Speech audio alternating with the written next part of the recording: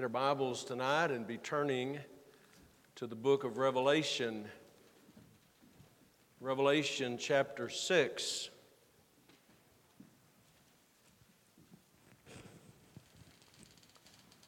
Good to see you tonight.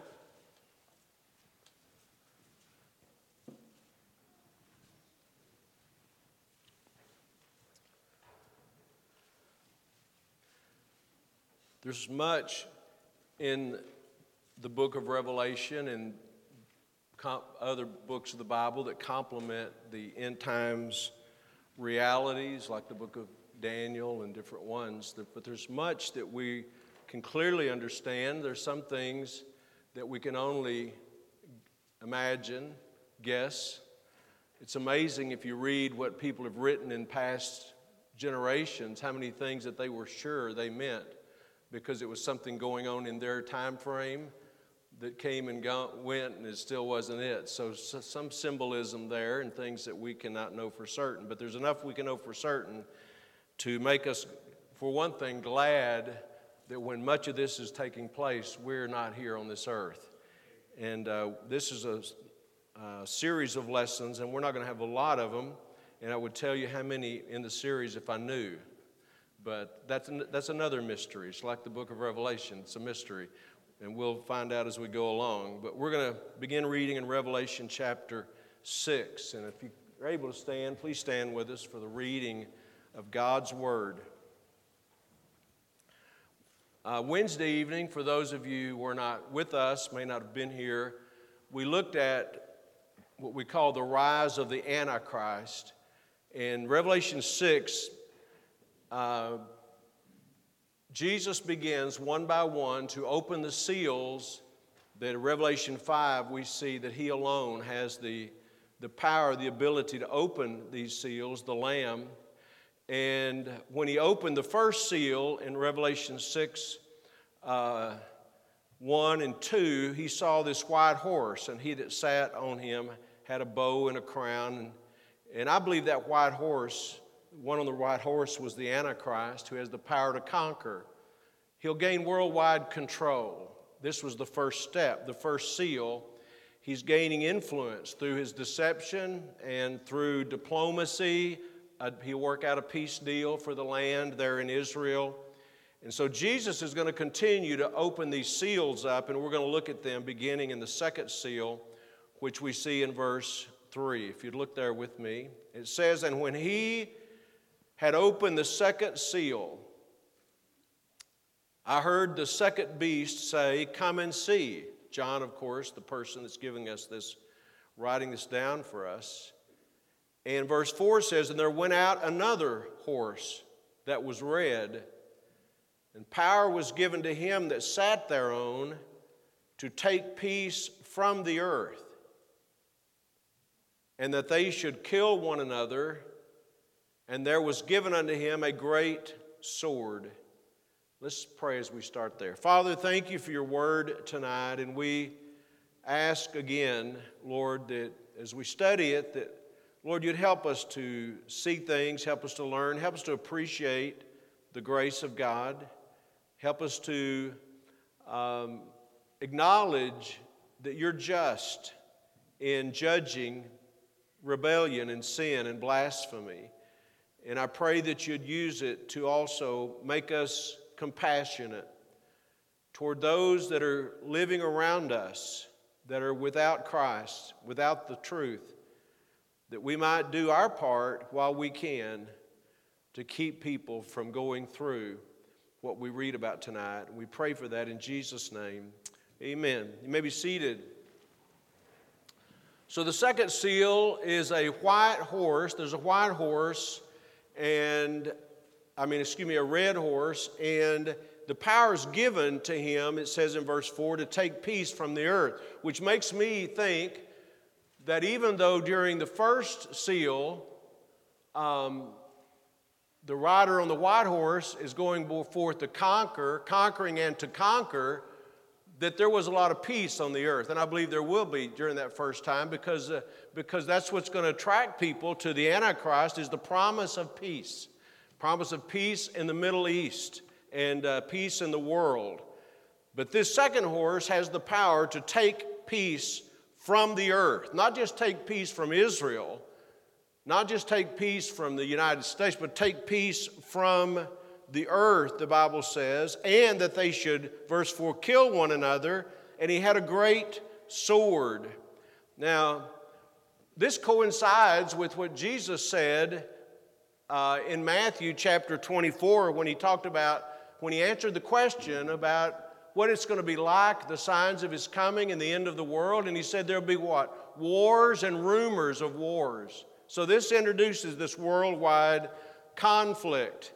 And we can only speculate about the degree of this warfare. But knowing the world that we live in today, if it's worldwide war, it could be world wars, it could be nuclear warfare, it would certainly be total chaos. That's what the world, and as you look at this, we're getting a glimpse, even though we don't know the particulars, we're getting a glimpse of what the world is going to be like for those who still inhabit this planet. Then in I'm going to move through these tonight, verse 5, it says, and when he'd opened the third seal, so one after another, these seals are open. We don't know how much time transpires. It's not necessary that we know that. But when he opened the third seal, I heard the third beast say, come and see, to John. And John says, I beheld, and lo, a black horse. And he that sat on him had a pair of balances in his hand, the one on the black horse. And I heard a voice in the midst of the four beasts say, a measure of wheat for a penny, and 3 measures of barley for a penny. And see thou hurt not the oil and the wine. So the first seal revealed really peace. The second seal was a time of great worldwide conflict, and that doesn't go away, it continues. But the third seal, the black horse, had to do with economic hardship, hyperinflation. It says there in our text in verse 6, a measure of wheat for a penny. A measure would be just under a quart. So a quart, just under a quart, and of course the wheat is used for bread. So it'd make you about a loaf of bread. A measure of wheat would be about a loaf of bread. And you say, well, that's a good deal. For a penny? When's the last time you saw a loaf of bread for a penny, right? But keep in mind, we see this periodically, that we know what a penny was worth because in the Gospel of Matthew, someone hired somebody to work all day in the field for a penny. So a penny is the equivalent of a day's wages. So imagine, grocery shoppers, if times were so hard that you had to pay a day's wages for a loaf of bread. That's exactly what we're talking about.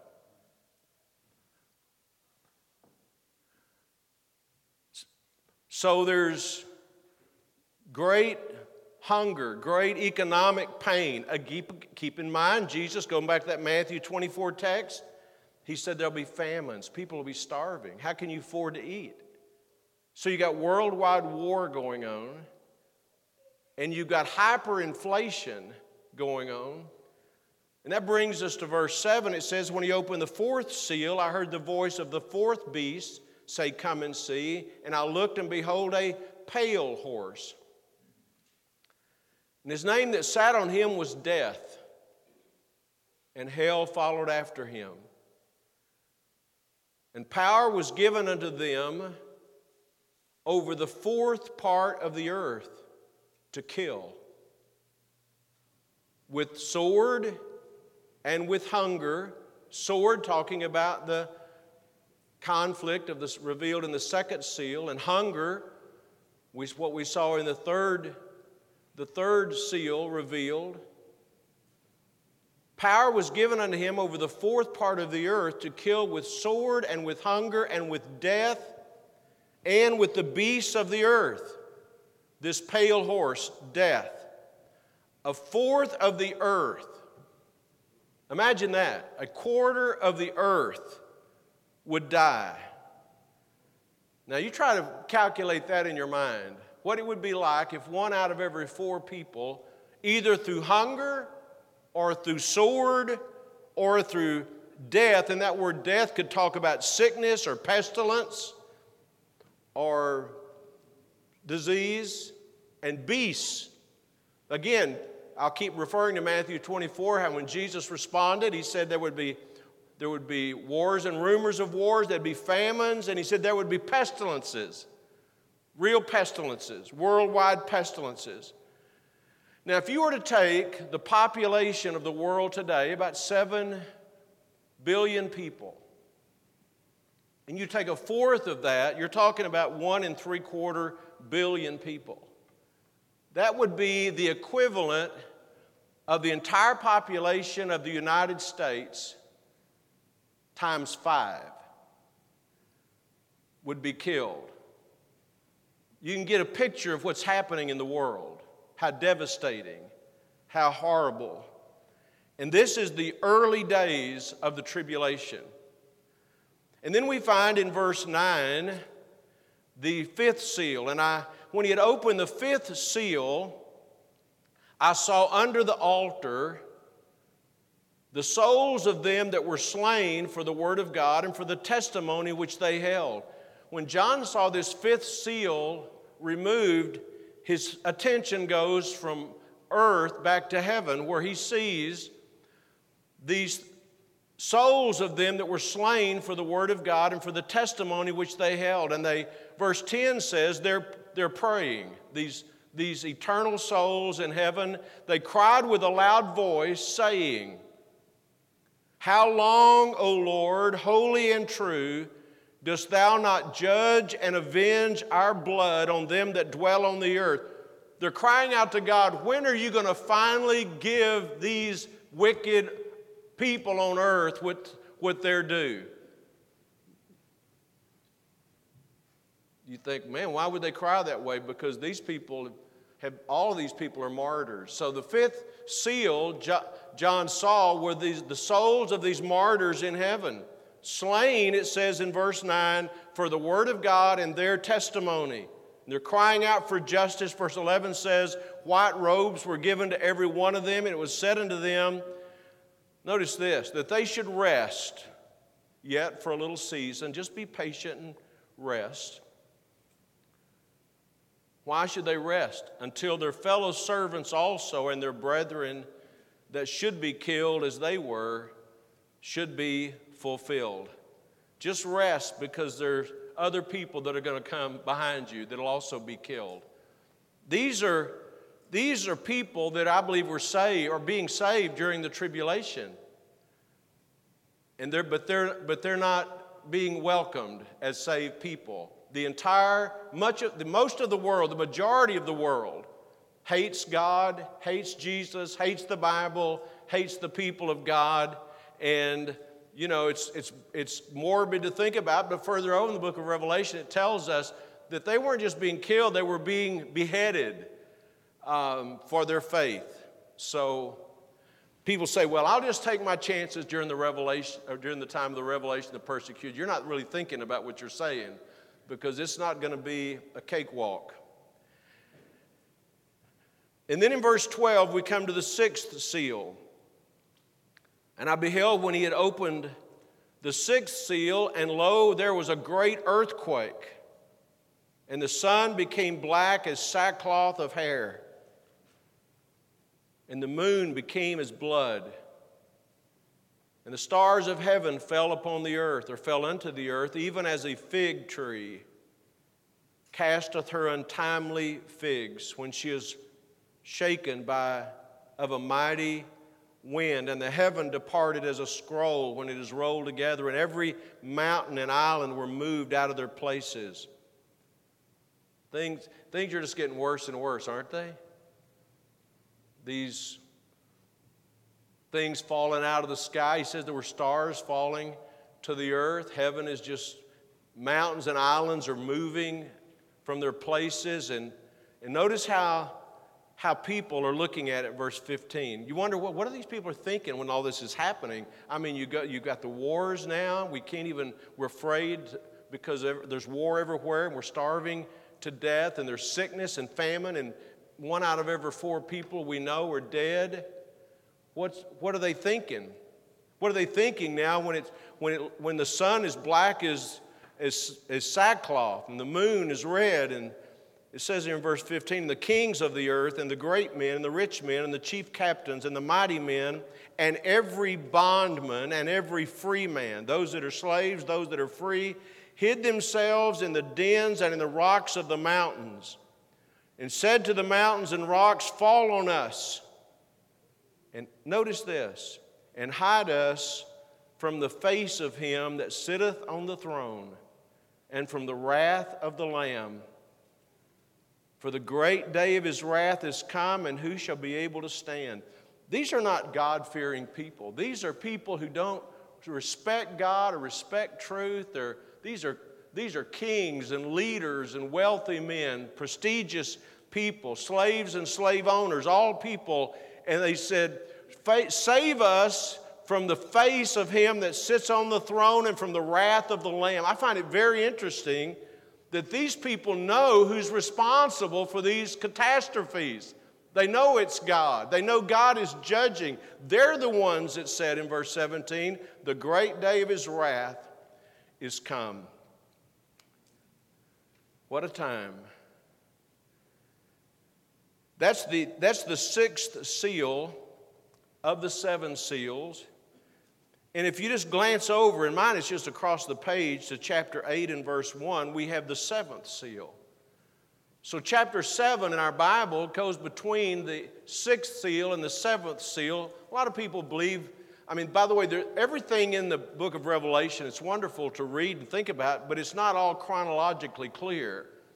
And people think this is sort of a parenthetical chapter that's put in here to give us another important event that's taken place during this time. And we're just going to look at that in chapter 7 and verse 1. He says, after these things, John said, I saw 4 angels standing on the 4 corners of the earth, holding the 4 winds of the earth. Winds that come from the north, to the south, to the east, to the west, 4 winds of the earth, that the wind should not blow on the earth, nor on the sea, nor on any tree. We want some quiet. And I saw another angel ascending from the east, having the seal of the living God, and he cried with a loud voice to the 4 angels to whom it was given to hurt the earth and the sea. So these 4 angels that were instructed not to let the wind blow, those same 4 angels it was given to them to hurt the earth and the sea. So they're going to bring great destruction. But this other angel said, put a pause on that. We're going to pause for a moment in these persecutions until the seal of the living God can be applied. Verse 3, saying, this is what he said, hurt not the earth, neither the sea nor the trees, till we have sealed the servants of our God in their foreheads. And this will be the sealing of the 144,000. It says there in verse 4, and I heard the number of them that were sealed, 144,000 of all the tribes of the children of Israel. These 140,000 are mentioned again, I think in the 14th chapter, but these were Israelites, they were Jewish people, they were Jewish believers. It says, not here, but it says in the other place they're mentioned that they were redeemed, as we heard this morning in Sunday school. They were redeemed. So these are people from 12,000 from each of the 12 tribes, 12 times 12, 144,000, and they're going to be sealed to be protected, and God's going to keep them. And in verses 5 down through verse 8, we have each of the tribes and the 12,000 from each of the tribes. And then John says this in verse 9. Just follow along if you would please in verse 9 of chapter 7. After this, John says, I beheld, and lo, a great multitude, which no man could number, of all nations and kindreds and people and tongues, stood before the throne and before the Lamb, clothed with white robes and palms in their hands. I believe these are different people than the 4 and 20 elders in chapter 4 that were falling down before the Lord and praising Him. I believe these people here talked about in verse 9 are people that were saved during the tribulation time. John saw them. Matter of fact, let's just read on. And these people, verse 10, John said, these people, so many you could not count, cried with a loud voice, saying, when I read things like that in the Bible, I think about people like me that are just mild and quiet and never hardly raise your voice. These people with a loud voice, people that are introverted, people that are shy, people that are not afraid to speak up, they'll lose that in heaven. You're going to lose that in heaven. You say, well, that's just me. It won't be you up there. They cried with a loud voice, salvation to our God which sitteth upon the throne and to the Lamb. And all the angels round about the throne stood round about the throne and about the elders and the four beasts, and fell before the throne on their faces and worshiped God, saying, Amen. Blessing and glory and wisdom and thanksgiving and honor and power and might be unto our God forever and ever. Amen. And one of the elders answered, saying unto me, I have that word me circled, that's John. One of the elders said to John, what are these? Tell us, John, who are these that are arrayed in white robes, and whence came they? Where did these people come from? So we knew it wasn't the people that were already there. These are new people that John sees up there. Where did these people come from? John says in verse 14, and I said unto him, Sir, thou knowest. I don't know, but you know. And this is what he said in verse 14. These are they which came out of great tribulation, and have washed their robes and made them white in the blood of the Lamb. Therefore, this explains their behavior. This explains why they're so full of praise and thanksgiving. Therefore are they before the throne of God and serve Him day and night in His temple. By the way, the first time a temple in heaven is mentioned, I have that noted in my Bible, in His temple. And he that sitteth on the throne shall dwell among them, and they shall hunger no more. They've been in a world of hunger, but they'll hunger no more. Neither thirst any more, neither shall the sun light on them, nor any heat, for the Lamb which is in the midst of the throne shall feed them and shall lead them unto living fountains of waters, and God shall wipe away all tears from their eyes.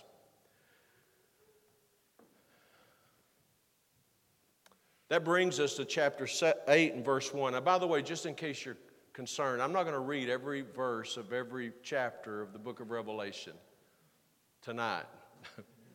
I'm not going to read it all, period. But this, I just really want to make note of these seals and these trumpets, because the seventh seal in chapter 8 and verse 1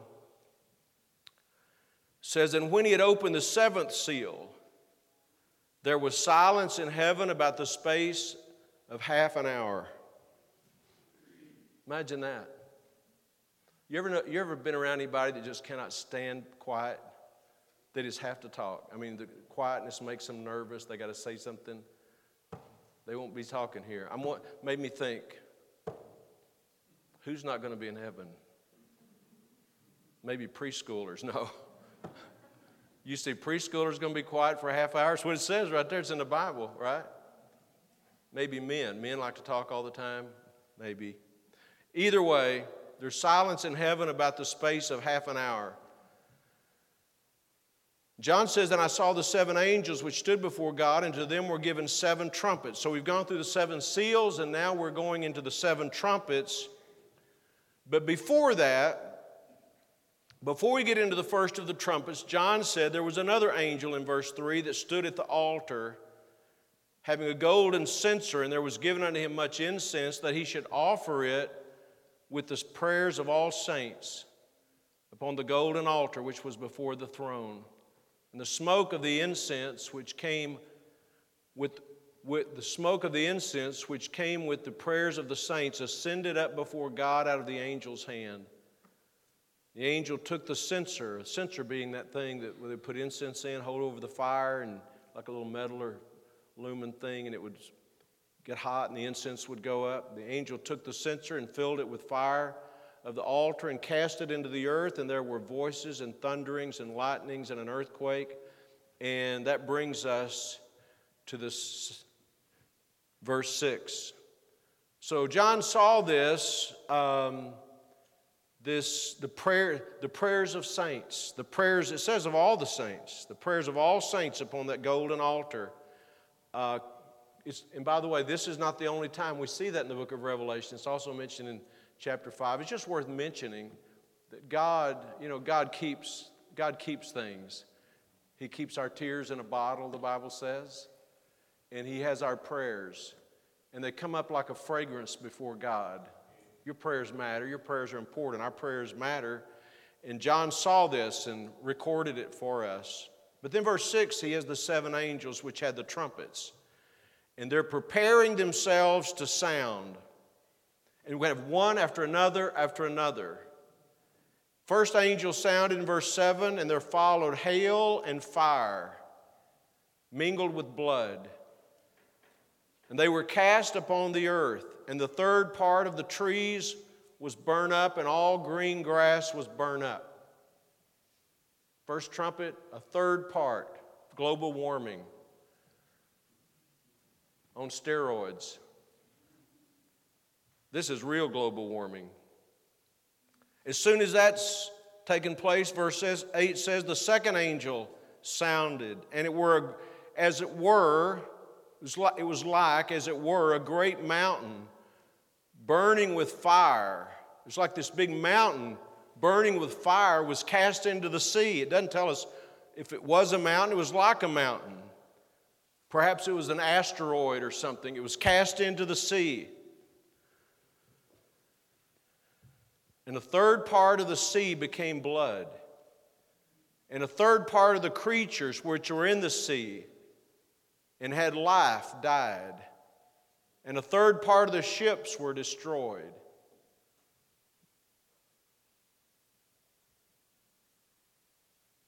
You and I read this and we think, man, how could that happen? I don't know how it's all going to happen, but I know it's all going to happen. And it's going to happen just exactly as it's recorded it's going to happen. And then soon after that, or right after that, a third angel sounded, in verse 10, sounded his trumpet. And it says there fell a great star from heaven, burning as it were a lamp, like a falling star with this, like a comet coming to the earth, and it fell upon the third part of the rivers. Now, the third part of the salt water, the oceans, the seas have been affected. Now, fresh water. Third part of the rivers and upon the fountains of waters, in verse 10. And the name of the star is called wormwood. Wormwood means bitterness. And the third part of the waters became wormwood. They were contaminated. They were toxic, and many men died of the waters because they were made bitter. No drinking water, no food, no drinking water, fearing for your lives, pestilence, disease. People are dying. All around you, people are dying. Verse 12 says, and a fourth angel sounded, and the third part of the sun was smitten, and the third part of the moon, and the third part of the stars. So as the third part of them was darkened, and the day shone not for a third part of it, and the night likewise, which almost sounds like it's like daylight was shortened, because it says in verse 12, so the third part of them was darkened. So it's almost like the days have actually changed. The calendar's changed. What's normal has all been changed, and it has all been changed. Verse 13 says, and I beheld and heard an angel flying through the midst of heaven, saying with a loud voice, hearing this, John said, I heard this angel speaking, flying through heaven, speaking, woe, woe, woe, 3 woes to the inhabitants of the earth by reason of the other voices of the trumpet of the 3 angels which were yet to sound. The things that are just coming. He's just announcing the woes about what's about to happen. You'd think, man, could it get any worse? And the answer to that, of course, is yes. Let's just continue to read a little bit further. It's not a typical sermon, but I just want to cover these seals and these trumpets and what's happening. Verse 1 of chapter 9 says, "And the fifth angel sounded, and I saw a star fall from heaven unto the earth. And to him," so this star is a person. "To him was given the key of the bottomless pit." And it doesn't tell us who this is, who this entity is, who this star is. But he fell from heaven, and he's given a key to the bottomless pit. Now, we're going to read this in a moment, but just quickly look at verse 11 of that same chapter, and it says, "And they had a king over them," and we'll talk about who them are in a moment. "They had a king over them, which is the angel of the bottomless pit, whose name in the Hebrew tongue is Abaddon, and in the Greek tongue hath his name Apollyon," which means destroyer. I believe I was talking about Satan. So there is an angel of the bottomless pit, it says in verse 11, and I tend to believe that angel of the bottomless pit is the star that fell from heaven in verse 1, who has the key to the bottomless pit. And I believe that's Lucifer. That Jesus said, "I saw him fall from heaven as a star." Remember when Jesus said that? So anyway, this fifth angel in verse 1 sounded. The trumpet sounded. Verse 2 says, "And he opened the bottomless pit." Aren't you glad that the key to the bottomless pit is not open today? Thank God for that. Because when you see what kind of creatures comes out of there, you'll be glad that the key wasn't given to him while we were here. "And he opened the bottomless pit, and there arose a smoke out of the pit, as the smoke of a great furnace. And the sun and the air was darkened by reason of the smoke of the pit." John's watching this. This guy has a key, whoever it is, has a key to the bottomless pit. He opens it up, and the smoke just belches out of that and covers the earth, really. In verse 3, "And there came out of the smoke locusts upon the earth." Now it says locusts because they acted like locusts and kind of looked like locusts, but these were demonic creatures that came out of this bottomless pit. By the way, that bottomless pit's where lost people are going to be sent to one of these days, made for the devil and his angel. "There came out of the smoke locusts upon the earth, and unto them was given power, as the scorpions of the earth have power." Here's a little survey question. How many of you have ever been stung by a scorpion? Let me see your hands. My wife's hand's up. I've been stung more than once by them. No fun. These things they're like scorpions. They sting you, and they have this venom, I guess you would say. The scorpions of the earth have power. Verse 4, "And it was commanded them." Notice these locusts, these demonic creatures that had power like scorpions, they had limitations. Verse 4, "It was commanded them that they should not hurt the grass of the earth." That's what locusts normally eat, right? That's like grasshoppers. Locusts. They shouldn't hurt the grass of the earth, neither any green thing, neither any tree. The only thing they could hurt, last part of verse 4, "only those men which have not the seal of God in their forehead." Now those 144,000 are the ones that have the seal. So they're off limits. The scorpion can't get them. These beasts cannot get them. These creatures cannot get them. Only, and no greenery, no foliage. Only those lost people. Look, verse 5 says, "And to them it was given that they should not kill them." You can torment them, but you cannot kill them. "But that they should be tormented 5 months. And their torment was the torment of a scorpion, when he striketh a man. And in those days shall men seek death, and shall not find it, and shall desire to die, and death shall flee from them. And the shapes of the locusts," now this is not like any grasshopper you've ever seen. And the shapes of the locusts were like unto horses prepared unto battle. And on their heads were as it were crowns like gold, and their faces were as the faces of men. And they had hair as the hair of women, and their teeth were as the teeth of lions. It's quite a strain on your imagination, isn't it, to think about what these things look like. If you have trouble sleeping tonight, call Brother Bland. He'll be up waiting on your call. And they had breastplates, as it were, breastplates of iron, as the iron of the wings was the sound of chariots, of many horses running to battle. And they had tails like unto scorpions, and there were stings in their tails, and their power was to hurt men 5 months. And they had a king over them, we read this earlier, which is the angel of the bottomless pit. So the good news, verse 12, is that one woe is past. But there are 2 more woes hereafter. Not a pleasant future, is it? This is all going to happen after we leave planet Earth. And thank God it'll be after we leave.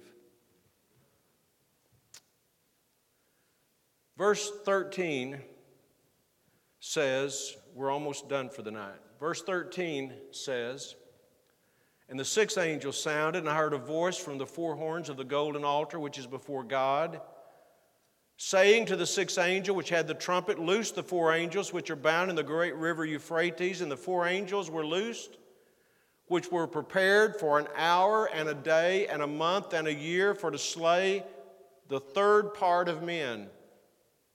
And the number of the army of the horsemen were 200,000.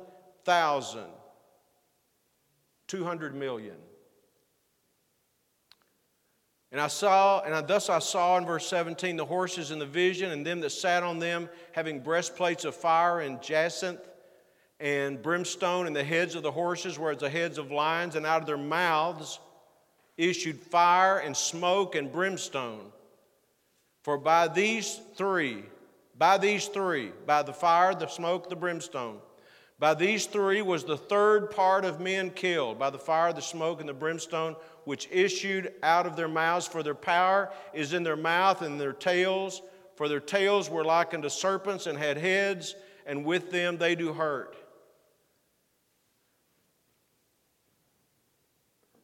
Some people have said, and I've wondered before, if this 200 million could actually be men, but when you read have their characteristics, it could not be men.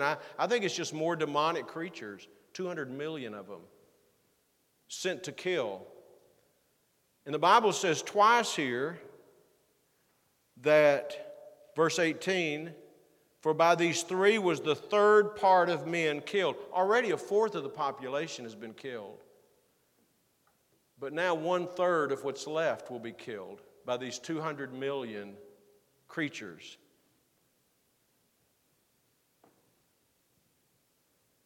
That's like now 1/3 of the population. By the end of this 6th angel trumpet, the 3rd trumpet, 1/3 of the population will be killed. And it says men, but I checked, ladies, just to make sure. It's the word anthropos that's translated men, which means men and women. So it's not going to be a pretty sight. What's amazing is the reading from the last 2 verses, and let's read that, and that'll wrap this up. And the rest of the men which were not killed, there were some that will survive. All this happened thus far. The rest of the men which were not killed by these plagues yet repented not of the works of their hands, that they should not worship devils and idols of gold and silver and brass and stone and of wood, which neither can see nor hear nor walk. They did not repent of their idol worshiping.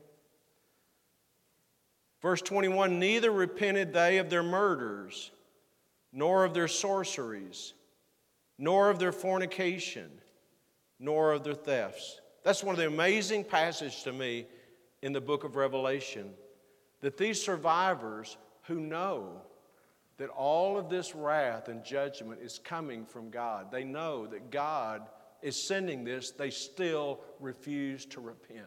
Isn't that an amazing thing to you? It's incredible. They're not going to repent of their sin. They're going to continue to worship devils. They're going to continue in their idolatry. They're going to continue in their fornication. They're going to continue in their thievery.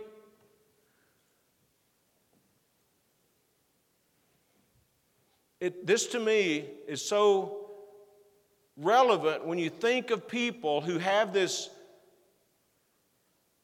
really ludicrous idea, well, I'm just going to take my chances in the tribulation and I'll get right. I'll believe. When I have that chance, that last chance, you're going to be deceived like everybody else is deceived. That's the reality. That's truth.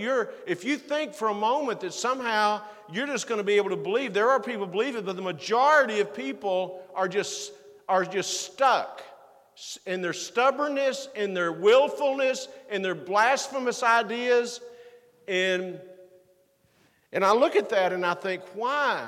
Why is this? How is this possible that people will see all these examples of what God is doing and still not repent? But then I ask myself this question. How is it that people that I know that are not right with God, probably not saved, have every opportunity? They hear the gospel. They hear it over and over. They hear people care about them and pray for them. And some people in this room I have prayed for many, many times because I have serious concerns about your soul. I've never seen one evidence of conversion in your life. And yet you refuse to repent, refuse to get right with God, refuse to humble yourself. I tell you, pride's a horrible thing, isn't it? It's a horrible thing. These prideful, blasphemous haters of God are going to face the wrath of Almighty God. I just rejoice in His grace tonight. I rejoice in His mercy tonight. And life may seem difficult at times, and it does seem difficult at times. But I'm telling you, we're on the winning side. And I thank God for that. And God is good. Amen? God is good. So if you're here tonight and you're saved, thank God for it. Rejoice. Rejoice that our future is bright. Amen. We'll be in that crowd around the throne, praising God and rejoicing. Right? That's us. That's the crowd I want to be with. And I say this every time we deal with this subject. This should cause us to rejoice that our sins are forgiven, that heaven's our home. But it also should cause us to think seriously about our responsibility to warn others, knowing what the future holds. You say, well, we don't know that that's going to happen right away. We don't know that it's not going to happen right away. You don't know that. I don't know that. Right? Amen. Let's bow our heads together for prayer. A little bit different way of approaching the sermon tonight, and I trust you've been able to follow along. I just felt like we needed to cover some of this stuff. Our heads are bowed tonight, and please don't waste this time daydreaming or thinking about something else. Think about what we've read about. Think about what we've talked about tonight. Think about your own soul.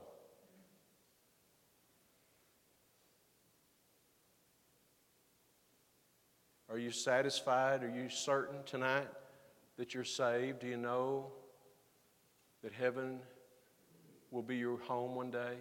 Do you know that you've been born again? Is Christ a part of your life? Have you turned from your sin and trusted Christ and Him only for salvation?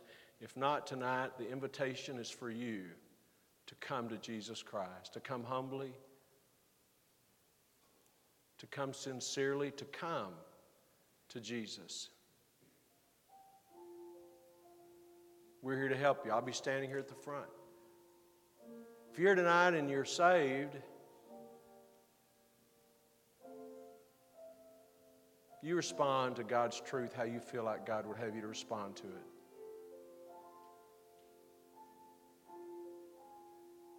Father, we truly thank you tonight for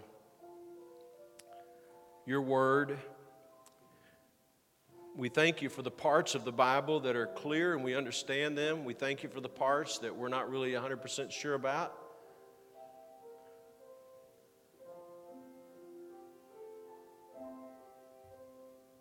We thank you for salvation. We thank you for the grace of God. We thank you for your mercy.